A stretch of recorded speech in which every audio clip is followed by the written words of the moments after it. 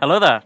Welcome back, or indeed welcome to Ben's Learning Lounge. I haven't put out one of these bad boys in, I think, over a year and a half now, which is insane. I mean, so much has changed in my life in that time. I'm older now, I suppose, wiser, more hairs on my chinny chin chin, maybe. Might even be taller. Probably not with that one, actually. But it's great to be back. You'll notice I've got a new song playing in the background, which is a Ben's Learning Lounge original. Some new art, and of course, more importantly, new brilliant guests to have on. Really, it's going to be one hell of a season, so I'm very much looking forward to it. It's great to be back on this project. I should be aiming for one of these weekly. We'll see how that flies. Hopefully that's not too optimistic. For today's episode, I'm going to be talking with Mr. Fraser White. I've been so happy to get this guy on the podcast because I've known him for, God, it must be like 12 years or so now. He's an expert in all things forestry. Now, before you click off from hearing that, I can promise you there is so much in this podcast that you wouldn't even believe.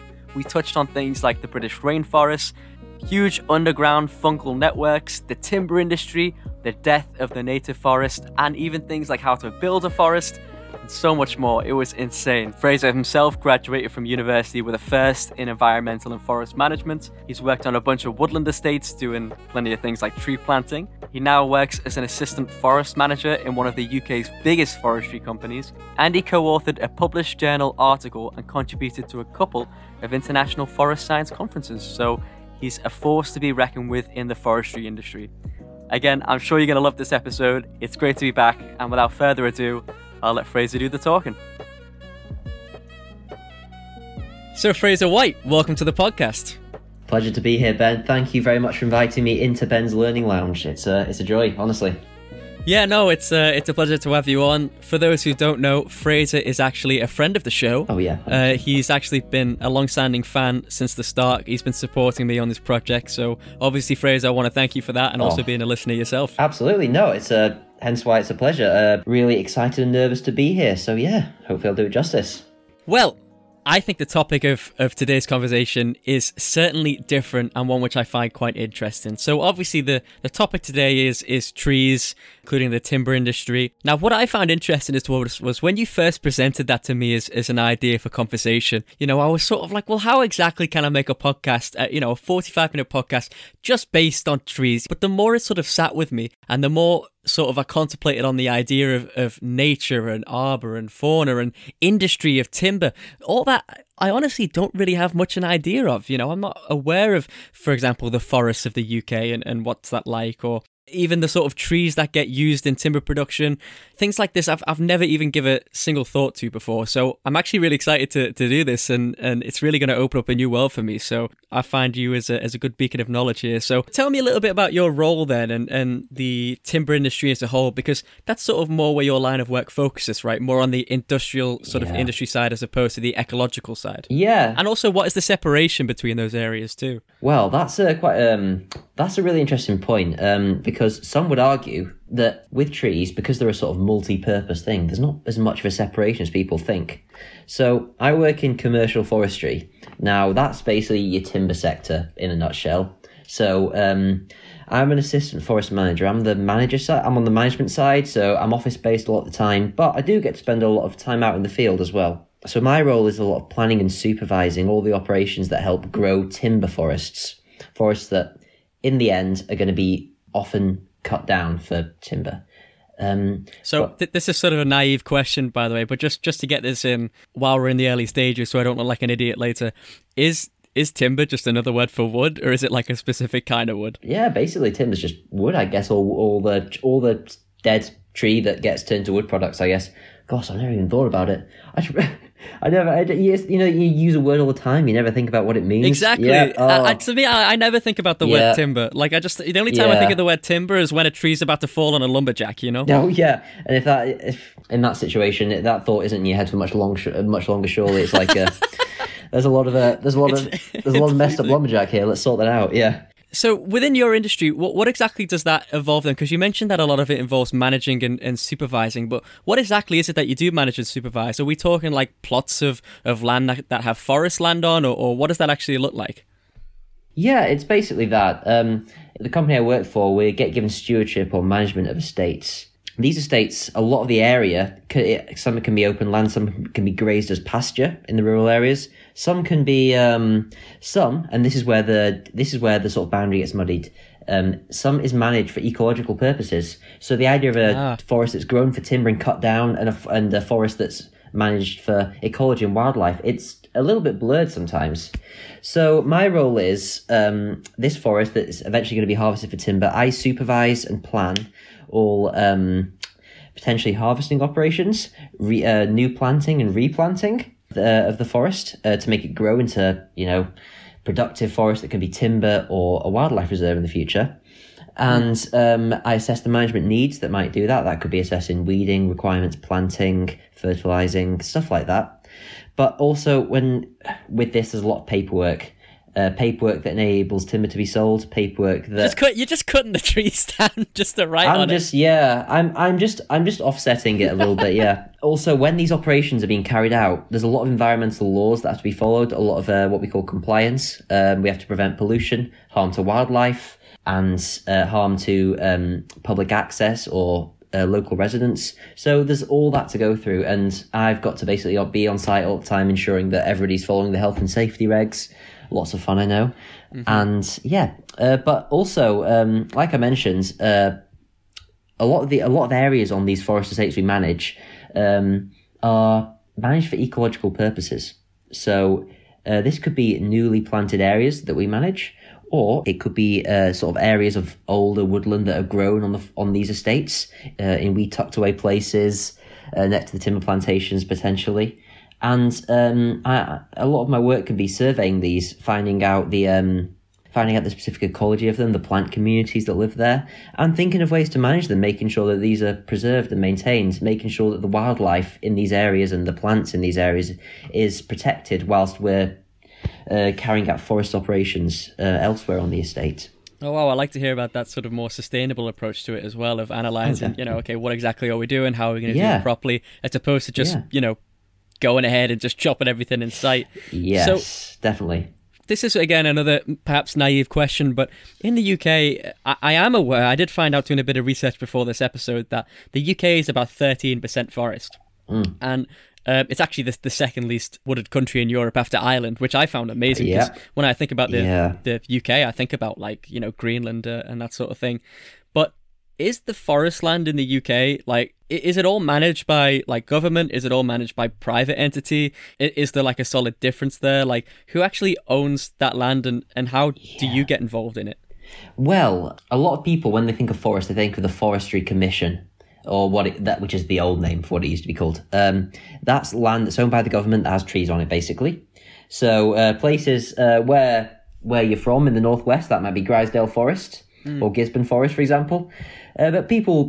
But that's land that's owned by the government that has forest on it. But that's in the minority of the total forest area in the UK. A lot of it is the majority of it is in the private sector. Now, right, okay. So some of that is small woodlands owned by community enterprises or farm woodlands. That's a growing sector. But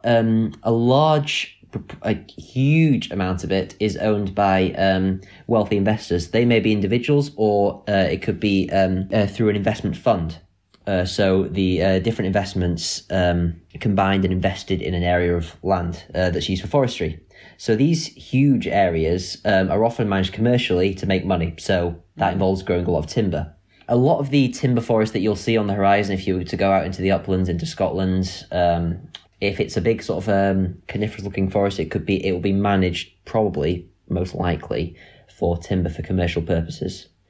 Wow. Okay. I wouldn't expect it, because in my head it's just it's all government, and then maybe there's a couple of cheeky forests out there that are for cutting down. No, it's the government do manage a lot of land. More of the forest area in the UK is in the hands of private ownership. And indeed, virtually all of the new planting in the UK, or the majority of the new planting in the UK, is done by the private sector. So how do we manage then? Because if, as we've established, that the UK is only sort of 13% forests, does that mean that we have a really good timber industry and they're just getting lots of it down? Or do we actually have we had low forests for a while, so we have to have a really reserved timber industry? Like, where does the UK get its timber from? Well, the UK is actually a massive importer of timber, a net importer of timber. It was huge. I believe at times, I think, going back about 10 years, we were one of the biggest net importers of timber in the world. Wow. Which basically means that we buy in so much more timber than we grow. Because we've got a big population compared to a 13% forest cover, like you say, we do have to buy a lot of it in from the tropics, from the continent, from the America. But that's changing as we're producing more timber. As the forestry sector grows, we're being able to offset that, so our net import is getting lower and lower. I think that's really important because UK grown woods, we can boost the sector in the UK, boost more jobs. The forest certification is actually based in the UK, so we can ensure that it's managed sustainably. We can go into more into that later if you want as well. And wood as a building material, for example, can be used really sustainably to produce a timber-framed house, for example. It uses much less energy and produces much less CO2 than, for example, a concrete-framed building, which, you know, it also just sounds like it looks nicer too. Yeah, I mean, to be honest, I would love it if all the houses were made out of timber, you know, like a log cabin or something. Even if it's just an internal frame, it's still a big step in a sustainable building construction. Yeah. Wow. Okay. So that certainly took me by surprise. I didn't know so much of it was coming from other countries. I suppose I shouldn't be too surprised though, because doesn't our like yearly Christmas tree come from Norway? Like, I understand that, but it's kind of funny to me that, you know, the UK, you know, a very proud nation, and we're like, hey, Norway, do you mind if we could just lend? Like, we don't have a cool big tree. Yeah. No, we don't. I think the Christmas tree is it's some sort of old agreement, some sort of historical, cultural tie that we like to honour. I'm not sure of the specific ins and outs of it. Then I believe it's a Norway spruce tree, the one in Trafalgar Square, the big flagship Christmas tree. But most of our Christmas trees in the UK are we do grow a lot over here, and so if the ones you see at your local garden centre or your local farmer's market will probably be grown in the UK. We used to work together and we sold some Christmas trees. Yeah. We sold some Christmas trees. We threw them through that really fun net that we thing. both wanted to jump in, but we were in trouble. We didn't want to get in trouble with the manager. Oh no, yeah, and plus I'm a bit clumsy. I would never find my way out of that at all. But yeah, there's we the species we grow as Christmas trees, Nordman fir a lot of the time, which originate from Eastern Europe in the I think in the mountains of Georgia, and the Fraser fir. Ironically, yeah. Do you want to explain the truth behind that? Because I'm starting to think that, you know, perhaps you have more in the timber. Perhaps you could be some kind of lobbyist here. Yeah. You know, you've actually got a huge stake. Oh, I could be. Honestly, I wish I was. It's just sweet irony, to be honest. At this point, yeah. One of the big Christmas trees is the Fraser fir. It's that it predates me, I'm afraid, Ben. That's its Latin name is Abies fraseri as well. There you go. So well, it's there you go. That originates from the Appalachian Mountains in America, but they're two of the common species that we sell as Christmas trees in the UK. So in the UK, here's another question, I suppose: is much of our like native trees native to the UK, or are they been purposefully imported from other countries, like ones that you just see natively in, like, you know, the normal lands? Yeah. Well, that's a really good point. The UK has quite a very small range of native species. Oh. Even trees that we see all the time, trees that we see all the time, like a sycamore tree or a Norway spruce tree, they're not native to the UK. Native tree species is quite a controversial subject, right? So when we say native, we basically mean species that came here after the last ice age, and naturally. Anything that's after that is basically is considered imported. So yeah. So we only have 3 native conifer species, and so most of the big conifer forests, especially the ones that manage for timber, is mostly a species called Sitka spruce. Now, Sitka spruce is 51% of the UK conifer area. 51? So it just dominates. Just over half. It dominates, and so that of the UK forest cover, if you think of all the woodlands, 25% of it is Sitka spruce, this one species. Wow. It's not. It's not native. It's from originally the Pacific West Coast of America. It was brought over here, not sure when, I think 19th century. And since over the 20th century, it's become the dominant species that's planted for timber. There's a couple of reasons for this. It can in the uplands, specifically where I live in Scotland, we have a big problem with deer eating the young trees as they're growing. But Sitka spruce is a bit spiky, a bit unpalatable, so it resists all this, and so it can be quite hardy. It also performs well in quite poor upland soils, and it grows quite quickly, so you can get a good timber tree in about, sort of 45 years if you grow it right. Oh, if I'm aware about my limited knowledge of trees, that's pretty fast. It's fast. It's at 45 years sounds like ages, but considering that oak trees are often harvested after like 150 years if they're being managed for timber, or 100 years, then it is really fast. Forestry is long-term business. And yeah, so basically if you're in the mountains, if you're in the lakes, the Pennines, or Scotland, even places like East Lancs close to home, if you see like a big sort of conifer forest on the hillside, you might think, oh, that's pine or something like that, but it's Sitka spruce. I can pretty much guarantee it. It's very, very commonly planted. Okay.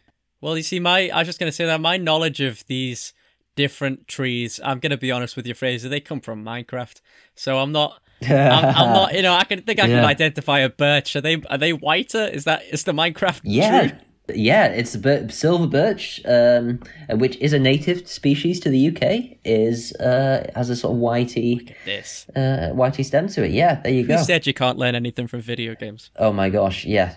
I've learnt more through video games than I did through school and college. 100%. I mean, that's where I spent most of my time, of course. Yeah. They don't have a good logging simulator yet, I don't think. Oh no! Hey, well, gap in the market. Any tech savvy Ben's Learning Lounge listeners, you could maybe outsource it to them. It's a 1 in a million opportunity. Yeah, logging coin. So yeah. So another sort of interesting point that I was interested in when I was doing a bit of research is there were some claims online that the UK actually has rainforests.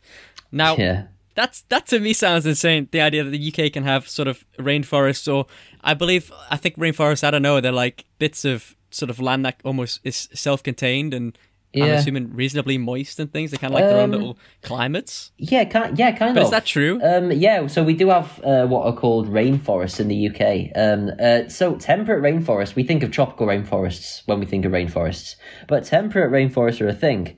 So that could be the Atlantic National Park in the USA, in Washington State, or it can be our Atlantic oakwoods in the UK. They sort of grow up along the west coast. You can get some in the Lake District, but they're very prolific around where I live. I live in Argyll and Bute in Scotland. I'm not an ecologist, so my definition might be a bit fuzzy, but it's a native woodland in the UK that's climate is a native natural woodland that's climate is defined by high levels of rainfall and the sort of maritime climate. But yeah, it threw me a bit when I first heard about this. I was at university and got an email from a professor saying, "Okay, on Thursday we're visiting a rainforest." I was like, "Okay, bring my passport then," But yeah, that's not. You wouldn't expect that to be near Morecambe or anything, would you? No, but there it is. And there's these are natural forests generally. Although we have very little ancient, truly natural forest in the UK, forest that has gone untouched by human hands forever. Most of our forest has been managed in some way, or planted, or cut down at some point and has regrown over the last millennium. But these rainforests or native forests are generally as natural as you could get them. Basically, they're sometimes called old growth forests. Some of them. And the trees have basically become their own self-sustaining ecosystem over time. They've regrown and become their own ecosystem. The majority of forests in the UK have been sort of cut down or replanted, or have been sort of planted in the last 500 years. So one wouldn't really consider them natural woodlands. Well, actually, I noticed this because when I was looking at pictures of some of these old rainforests that you mentioned, I was surprised, because I thought I suppose I just had a different idea of what an old woodland looked like, you know. But they really do remind me, these pictures of genuine rainforests in the UK. They remind me of like things you'd expect from like a fairy tale book. The way they look so enchanting. Like these, you know, these big trees, this moss that just covers the entire ground. There's definitely something a little bit more special about them. Definitely. I'm also wondering, because you mentioned that these ones are sort of self-sufficient or self-containing or whatever the word you use were, so they can manage themselves, but you often have to take a managerial role in a lot of the other types of forests that you work with. What is it that needs managing there? Like what would happen to these forests if you let them just do what they do, let them grow and then just chop them down? This is an important part of the podcast because I've got to basically justify my pay grade here, you know. So managers are listening.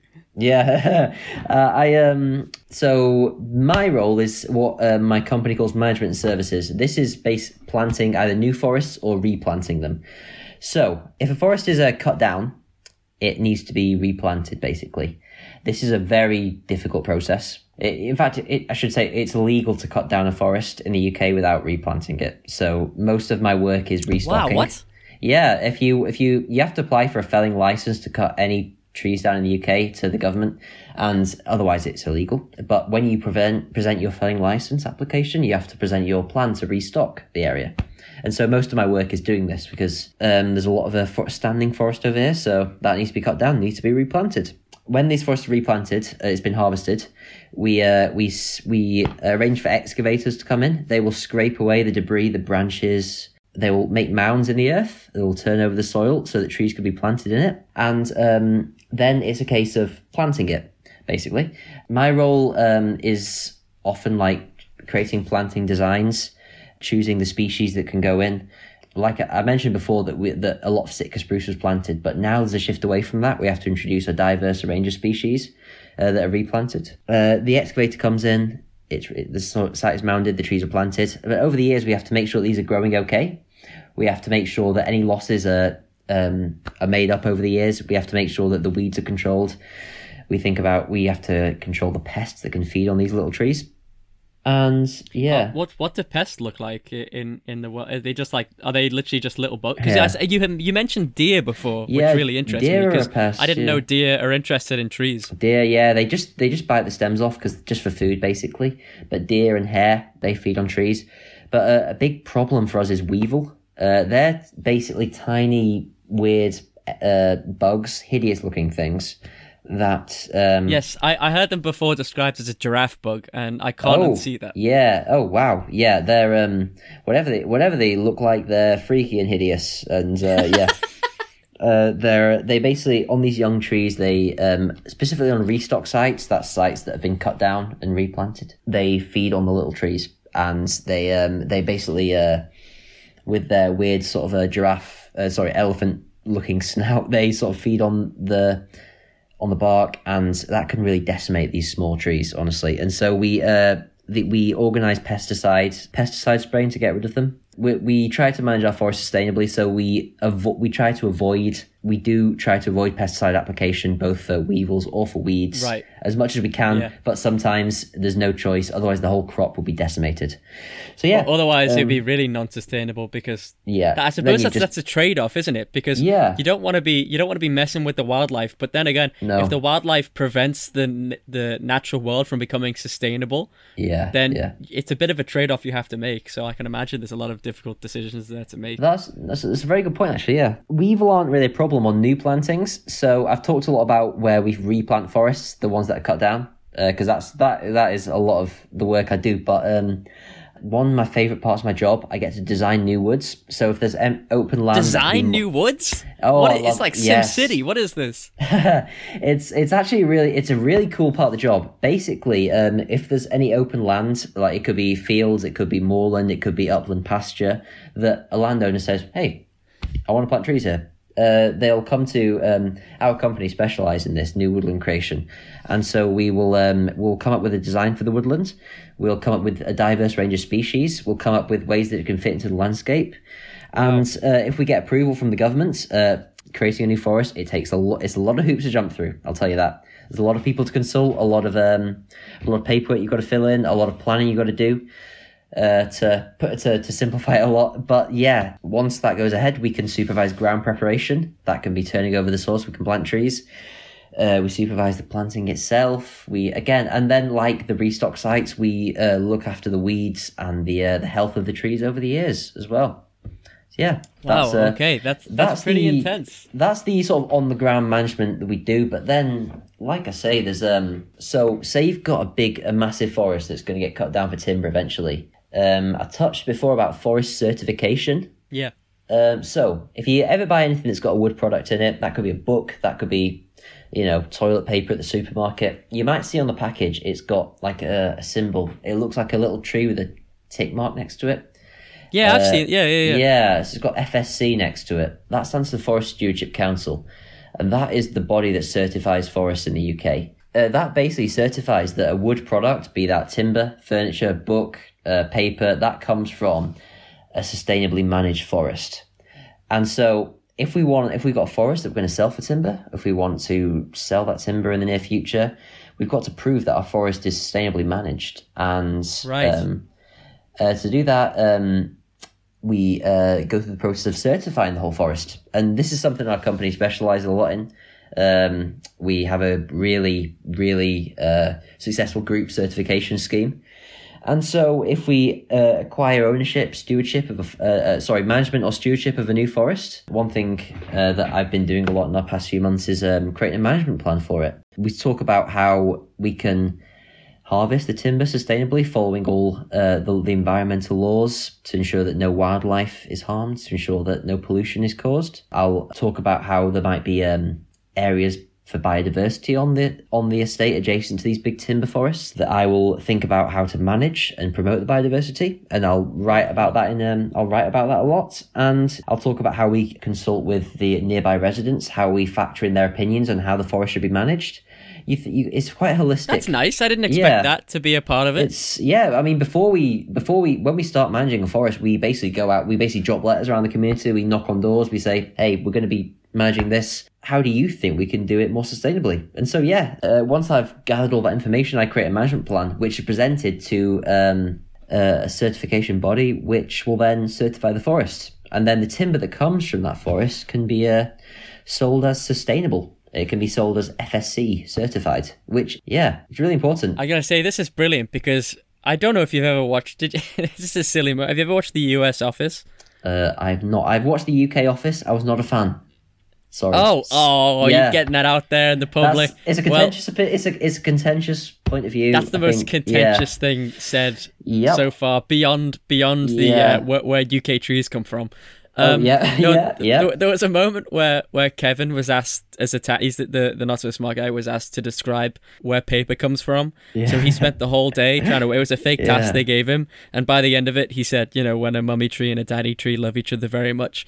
But I feel, what's good, like he's known as the stupid character, and I was always like, to be honest, I'm on his level of knowledge. So now I feel like I finally gained, I finally gained a level up of how it works. And I'm not surprised as well, like the amount of paperwork when you're talking about it now, because really what you're doing is it is like mass terraforming. There's a lot of work that has to be done there. And if you want it to be sustainable, you have to sort of almost emulate natural patterns that have existed before human contact with these things. And that can't be an easy thing to manage. It's not, no. There's so many like invasive weeds and species that have come around now that are like a threat to these native woodlands that grow adjacent to the timber plantations. Japanese knotweed? Yes. Yeah. That's a big one. Not so much on the forest I manage. Mostly rhododendron's a problem. Rhododendron and rhododendron. Oh yeah. Yeah, you'll know if you see it. It's sort of an ornamental species, but it grows like stink, and it really affects the abilities of these natural forests to regrow, to become self-sufficient, self-sustaining. And it's a bit of a problem.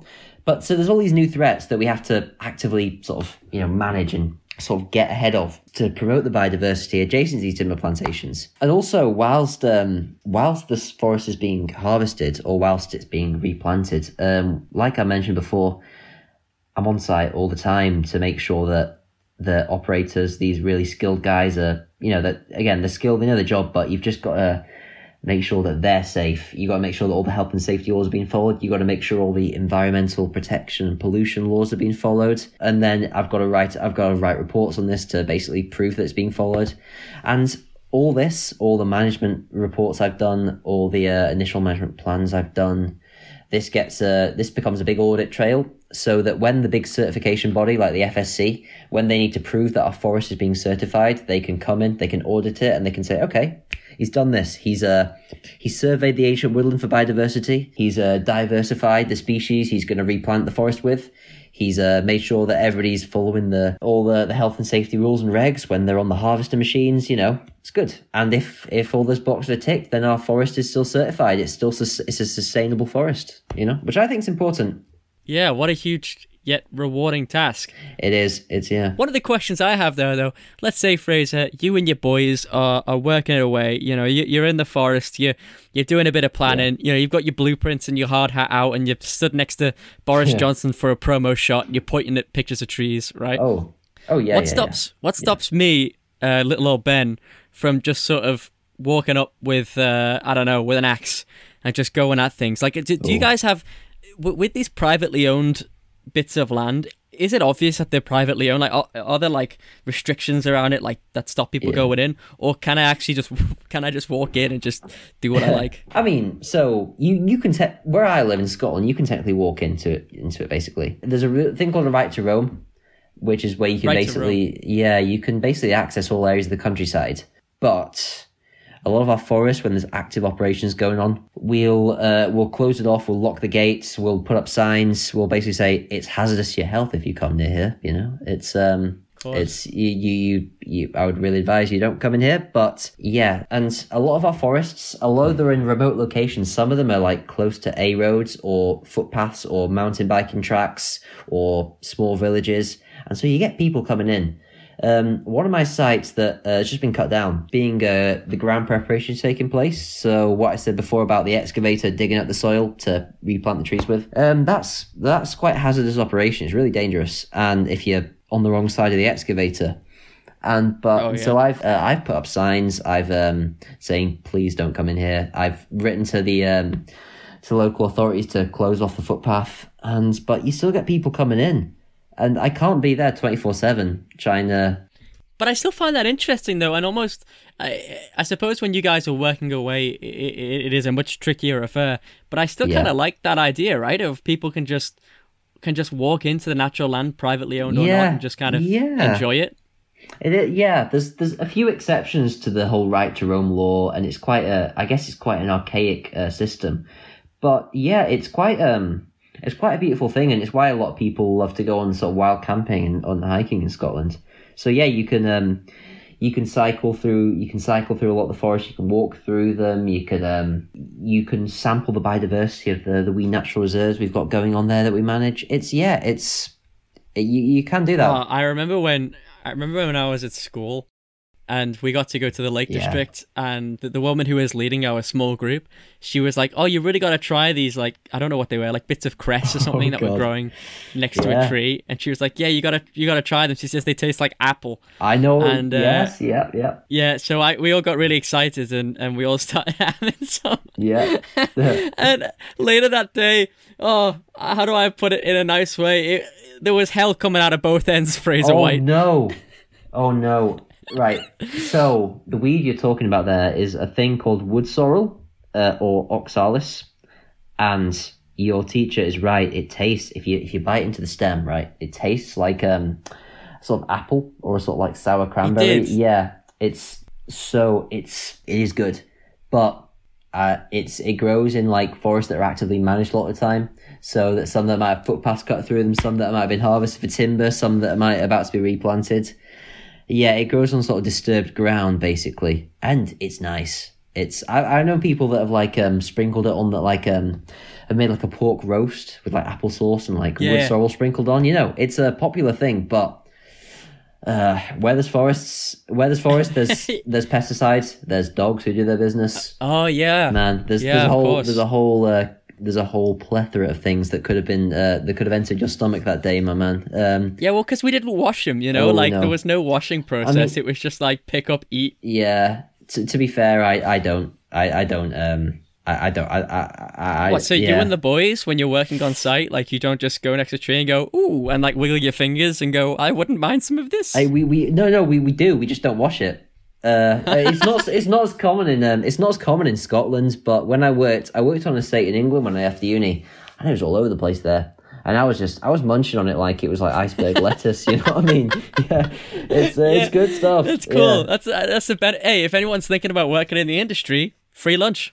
Free lunch. Yep. There's even books out there that tell you the fungi you can eat and stuff. I've not delved into that world. I don't trust myself that much. You know, it's. No, I don't trust the fungi.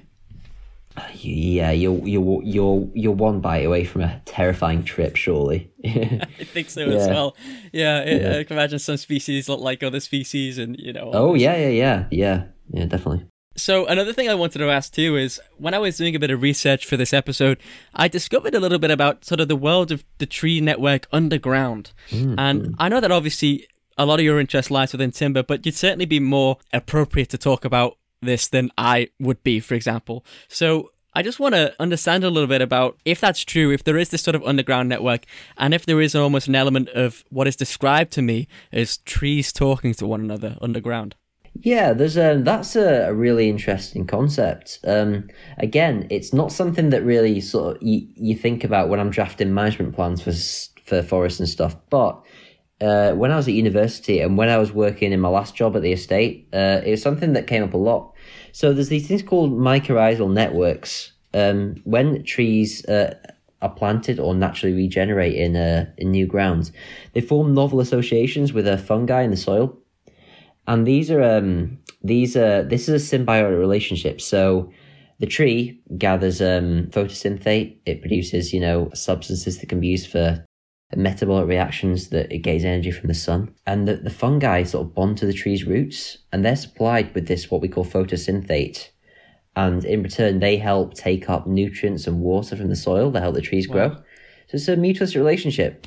And when you get a forest, these mycorrhizal networks, they produce networks between the trees. Then water and nutrients can transfer between trees, which is really, it's quite a crazy insane thing. Though, isn't it? Because it's just not what you think. You just think, well, when we taught in like young school, you just see water comes down, tree absorbs, they get light from sun. But the fact that there's this, like, in a lot of cases, this symbiotic network that exists underground between trees and fungus, it's crazy, and people think of the fungus as just the little mushroomy bits, but it's that whole network underground, right? Oh yeah, the mushroom bits are just what we call the fruiting bodies. That's a tiny part of like this massive underground network called the mycelium, I think it's called. But yeah, that's in Minecraft. It's crazy. Is it? It is. There's mycelium in Minecraft. So I think if there's a take home from this episode is that it all comes back to Minecraft, whatever, I'm 24. I've never felt 15 like this before.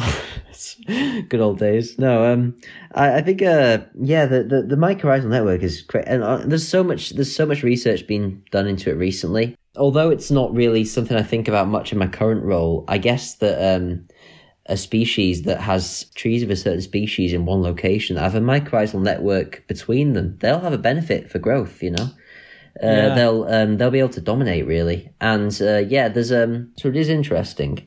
There was one woman I heard who spoke about it, and she said that she was speaking on TEDx. Yeah. And she said that a mother tree can, through the mycorrhizal network, can identify its children trees and provide them with more nutrients than the other trees around it, even if the other trees are of the same species. Isn't that insane? That's really, really cool. Yeah, that's that's way above like my my intellectual cap, to be honest. But I've definitely seen research into that. Is super interesting. And I know that a lot of the time, like the sort of basic mechanism of it is a sort of sink and source. So when there's a deficit in nutrients, then the trees will transfer nutrients that way where they've got a surplus. But yeah, it's pretty interesting. Also, it's worth mentioning that like trees, like a forest, can be like a big organism in itself. So that like new trees can grow from the same root network. And they can become, so you can have like a bunch of trees that you'll see on the ground, but below but because of the root network below, they'll essentially be one organism. Insane. They have the same DNA fingerprint. And so there's an argument to suggest that the biggest organism on Earth is an aspen forest in Colorado, which basically has all the trees in there have the same sort of genetic fingerprint, and so underground they're the same organism. Wow! So it's like So if they have the same, it's like they're the same tree. Yeah. But it's all underground where that's happening. Yeah, absolutely. So we spoke obviously about new woodland here, and some of that being within the timber industry. Are there also woodlands that are grown specifically looking at biodiversity? Yeah, actually, that's becoming a massive new thing, really. Woodlands that are planted for the idea that they can grow into their own ecosystem. Some call it rewilding. In the UK, a lot of people are now planting native species. They're coming up with schemes where they plant native species that they want to grow into young forests and eventually mature forests that can become a self-sufficient ecosystem. They'll support biodiversity and they'll help restore the woodland cover of the UK to what it would have been after the last ice age when all these natural species started to grow. Basically, that sounds like an ambitious goal. It's an ambitious goal, yeah. Like the woodland cover of the UK has basically been depleted since the 11th century. We slashed it all down for farming and for building settlements. But the idea is that we can, some people who are into conservation, they'll have a plot of land, they'll plant native species, and the idea is that it'll create an ecosystem that will emulate what it would have been before we cut it down for development, for agriculture, for urban settlements, and that will attract the wildlife that it once did and support the same communities ecologically. That sounds like a gargantuan task, though, doesn't it? Because we've just spoken about, obviously, a lot of your work is terraforming, but on that scale, I mean, it's incredibly exciting. Yeah. But wow, I certainly don't envy the people who have to work in that industry. No, it's really hard getting a forest off the ground, especially a native one. There's so many, even though these species technically grow in the UK naturally, natively, things like birch, oak, older species like that. They're, I'm telling you, these new woodland creations that my company works on can often be the most challenging when they're planting with native species. So yeah, but there's been a new incentive recently for people to get into that. Native woodlands or woodlands that are planted with broadleaf species, which are most often native to the UK. There's a way of registering them through a thing called the Woodland Carbon Code. And essentially, if you design your forest and you have a viable planting and establishment plan, you can basically go through a complex procedure which calculates how much carbon the forest is going to suck up over its lifetime through photosynthesis. Okay. Yeah, and you can, once you've got an idea of how many units of carbon that your forest will take up over, say, 100 years, these units of carbon can be sold on an open market. They're given a value. Yeah, they're given people who want to offset their carbon output can buy these carbon units. So say my forest that I plant has 100 of these provisional carbon units. If somebody says, okay, I want to offset all these flights I've been taking around the world, if I, pay for some of these units and support this forest, then I'll be essentially, by proxy, offsetting my carbon. Wow. And so, yeah, these carbon units can be sold on an open market.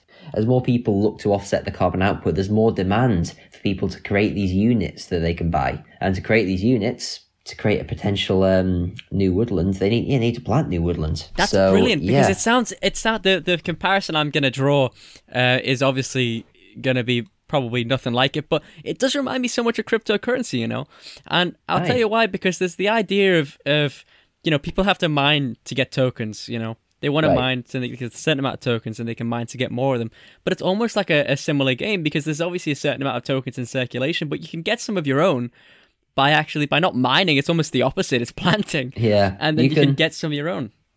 I would argue that, a more hands-on proactive approach would be to plant one's own forest. That's saying a lot, because it's such a hard thing to do. The government can support planting new forests with grant funding, with capital grants that really helps it get off the ground. And that's really, really important when we're creating new woodlands, like the government grants, I should say. But if you're planting your own woodland and you're managing it, you've got stewardship for it, you're taking care of it, then that could go some way to offsetting your CO2 output. But again, these new woodlands that have their CO2, that have their carbon sink quantified, that's really important as well, because people can say, okay, I may be emitting this amount of carbon through my ventures, through my lifestyle. If I can pay for a certain amount of carbon units that's quantified, that's verified, that's ready to go, then that's a good thing. And the more they do this, the more they're creating the demand for people to plant these forests that they can then create carbon units from, that they can then sell. I guess it's quite new. The carbon accounting team, the carbon investment team at my company is a relatively new venture, but it's a promising one. So I'm hoping it's going to take off leaps and bounds in the future. I think so, especially with the whole emphasis on, let's be honest, a lot of big business, at the end of the day, things come down to an economic perspective, right? Like that's what motivates a lot of companies, even if they have, good intentions in mind. But to turn the sort of upkeep and savior of the British wildlife going forward, then to make that into an economic gaining model, then that's gonna be brilliant for so many people, because people are obviously going to want to invest in that. And it's way more rewarding, I have to say, if we're going to talk about modern things, than, for example, something like an NFT, right? Because not only could you be gaining some kind of token through it, or some kind of beneficial economic advantage, you're also creating something which is truly essential to the human ability to not only experience the world, but also enjoy the world at the same time. We need that natural balance. So I honestly love that. Just to caveat that as well, I've talked a lot about how the Woodland Carbon Code is associated with these native forestry plant. Native forests are great for biodiversity as well, but I should say that commercially managed forests, they lock up a lot of carbon because they grow quickly.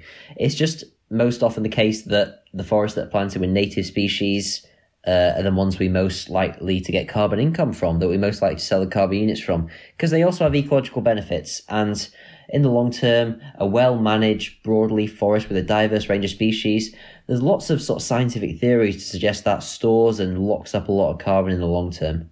So yeah, it's quite a contentious subject, but it's interesting. It's exciting as well, right? So I love to hear about that. I love to hear about these initiatives. Yeah, I hope it carries on as well. Me too. I also want to know more based off that, and based on obviously the importance of this environmental push, we could say. Now, you're in, I think, to be in quite a privileged position to work obviously with wildlife, to work with nature.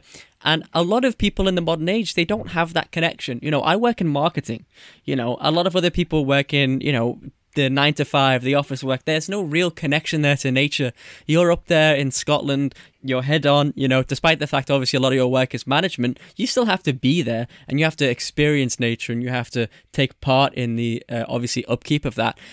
I think I want to know, and what I'm getting to is, what has that done for you as opposed to a few years before when you weren't in that industry? Because you've clearly now got a passion for it. Has it been somewhat helped by being within nature? Has that potentially had some health benefits for you or mental benefits for you that you could expand upon? Oh, 100%.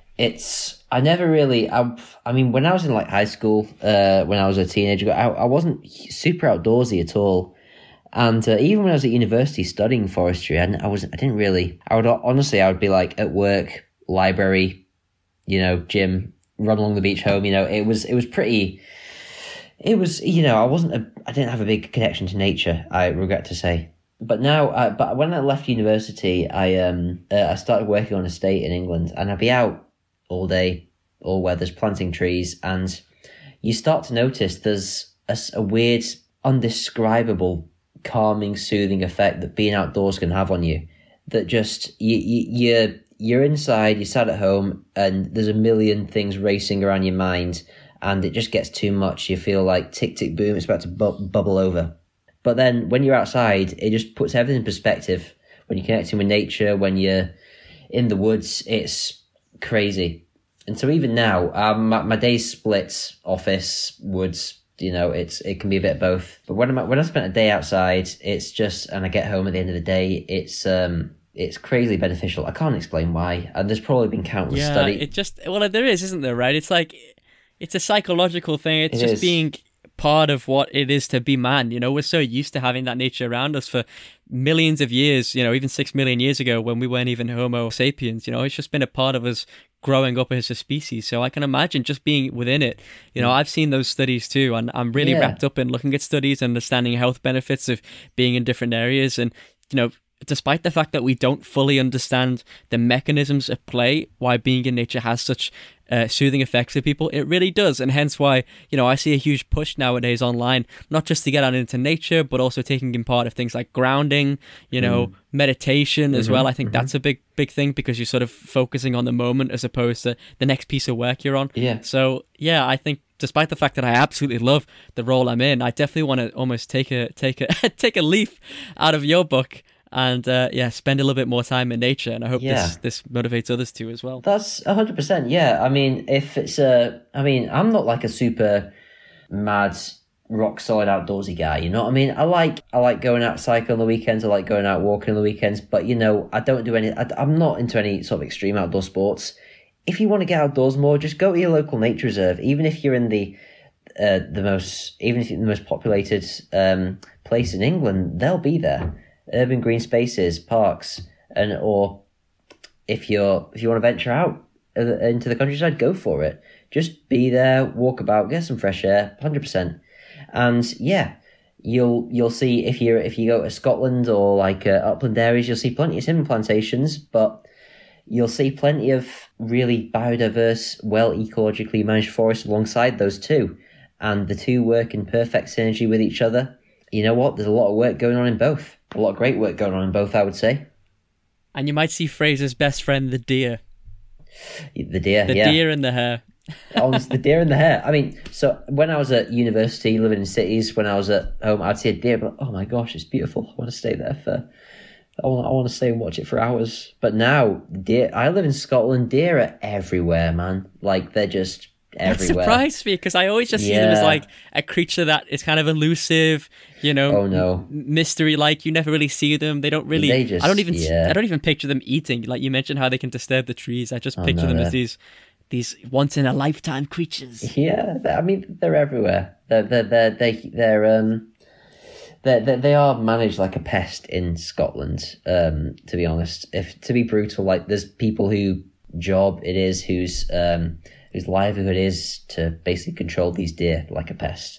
And so now when I see them, they're still beautiful, but I think, oh God, they're eating all my trees. Well, you heard the man, guys. If the message to take away from this podcast is to take a deer home with you, save Fraser the hassle. Take it. I'm not sure what the ethics of that are, but you know what? Yeah, go for it. 2 messages. All right. Take 2 messages. Take good care of the deer, and it all comes back to Minecraft. Okay, I want to wrap it up right there, but I do have to ask you one more question, just to pull people in. So, we've had a great time here talking about nature and talking about industry, and it's been such a great marriage of two different topics regarding nature that we don't really consider them being together or synergized. Now, if people have been inspired by the conversation that they've heard here today, are there any resources or areas that you recommend people look at, things that people could potentially do to get them more involved in the natural world and even in the timber industry? Oh, definitely. So in terms of your desktop stuff, sitting at home, I would recommend there's a few books I'd recommend. My favourites are by a guy called Oliver Rackham. So he's a sort of conservationist, ecologist. He writes a lot about the history of the countryside and woodlands. And a lot of his work centered on England, if you're that way inclined, but it's absolutely beautiful. When you read something he's written, you feel like you're in the wood. You feel like you're in a sort of a beautiful Arcadian paradise. And so I'd recommend that entirely. If you want to think about commercial forestry, the timber industry at a glance, I mean, you know what? There's not as much prose literature written about it, but it's interesting if you're that way inclined. For example, there's 1.57 billion in wood processing gross value added, and 0.65 billion in forestry, which is my management industry, added gross value added. So it's a big booming business, I would say. If you're interested in that, Google forest statistics. It's a website, a document published by a government institution, Forest Research, that basically collates in statistics about the timber industry, the forests that are planted in the UK. At a glance, if you're interested at all, that's just worth a look at. Yeah, it's where you'll find a lot of information about what commercially is going on. And in terms of getting out and about, I would just recommend. I would recommend staying away from my forest when I'm planning active operations. I would please. I stress that to everybody, especially the local residents. They can join you for a pint afterwards. Oh, I encourage that to everybody. Yeah, please. You know where to find me. But yeah, please keep out of the forest when there's active operations going on. But if there's a local forest, if there's a community woodland, if there's a woodland managed by the Wildlife Trust, go there. Take it in, soak up the nature. If you like it there, if you like the work they're doing, volunteer there. That's how you get experience, and that's how you get a deeper love of the woodlands that are nearby to you. And that's how that's all I'd say. There's not much more I can offer in that respect. Yeah. Oh, that's brilliant, Fraser. That's absolutely amazing. And what I'll do is some of the things that you've mentioned there about references, I'll make sure that they're in the show notes below if you're on YouTube, and if you're listening to this on Spotify 100%. Or other ones, I'll make sure to put it in the description as well. One last book I would recommend. It is called Norbury Park, an estate tackling climate change. That's a book written about the estate I used to work on. Wow! Okay, there you go. It's a beautiful book. I left university. I worked here. I planted trees all day, all the time. It's a beautiful place, and they're doing a lot there to research into new ways of managing woodland to combat climate change and sustainably manage forests and tackle a lot of the issues we're facing in the future, both in the world of forestry and in general. So if that's linked in the description below, or however it goes, that'd be awesome. Yeah. However this new damn technology works. Yeah. How do you do, fellow kids? Well, Fraser, it's been incredibly lightning to have you on. I thank you very much. I mean, it's been just as brilliant as I hoped it would be, and I've certainly learnt a lot from it. I'll be making certain posts as well about it that you can see on my Instagram at Ben's Learning Lounge. You'll see some of the biggest takeaways that at least I've took away from this podcast. And if there's anything else that you've learnt as well from this podcast too, make sure that you let me know. Leave it in the comments. Leave it on the YouTube. I'd be interested to hear what you took away, because I've got a brain like a mouse, so I'm sure there are certain amazing things that were said that I missed, or things that you can even add on to. You might have experience in this industry yourself, in this country or another country, and I'd certainly want to hear it. And I'm sure Fraser definitely is always open to learn about things within the industry himself too. 100%. If any hot takes, feel free to DM me. I'll probably be terrified of them and cry for a day, but you know what? It's all beneficial. You know what I mean? Yeah.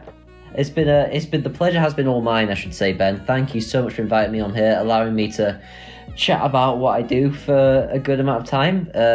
I mean, I live in the middle of nowhere, so this is probably the longest conversation I've had in months. Yeah. So this is a. Yeah, I mean, it's a shame because me and Fraser are good mates, so I'm sure it won't be long until we can reunite and have a pint again. I'm sure soon. Yep. Thank you very much, Ben. It's been an absolute pleasure. Oh, thank you, mate. It's been a blast. Take it easy.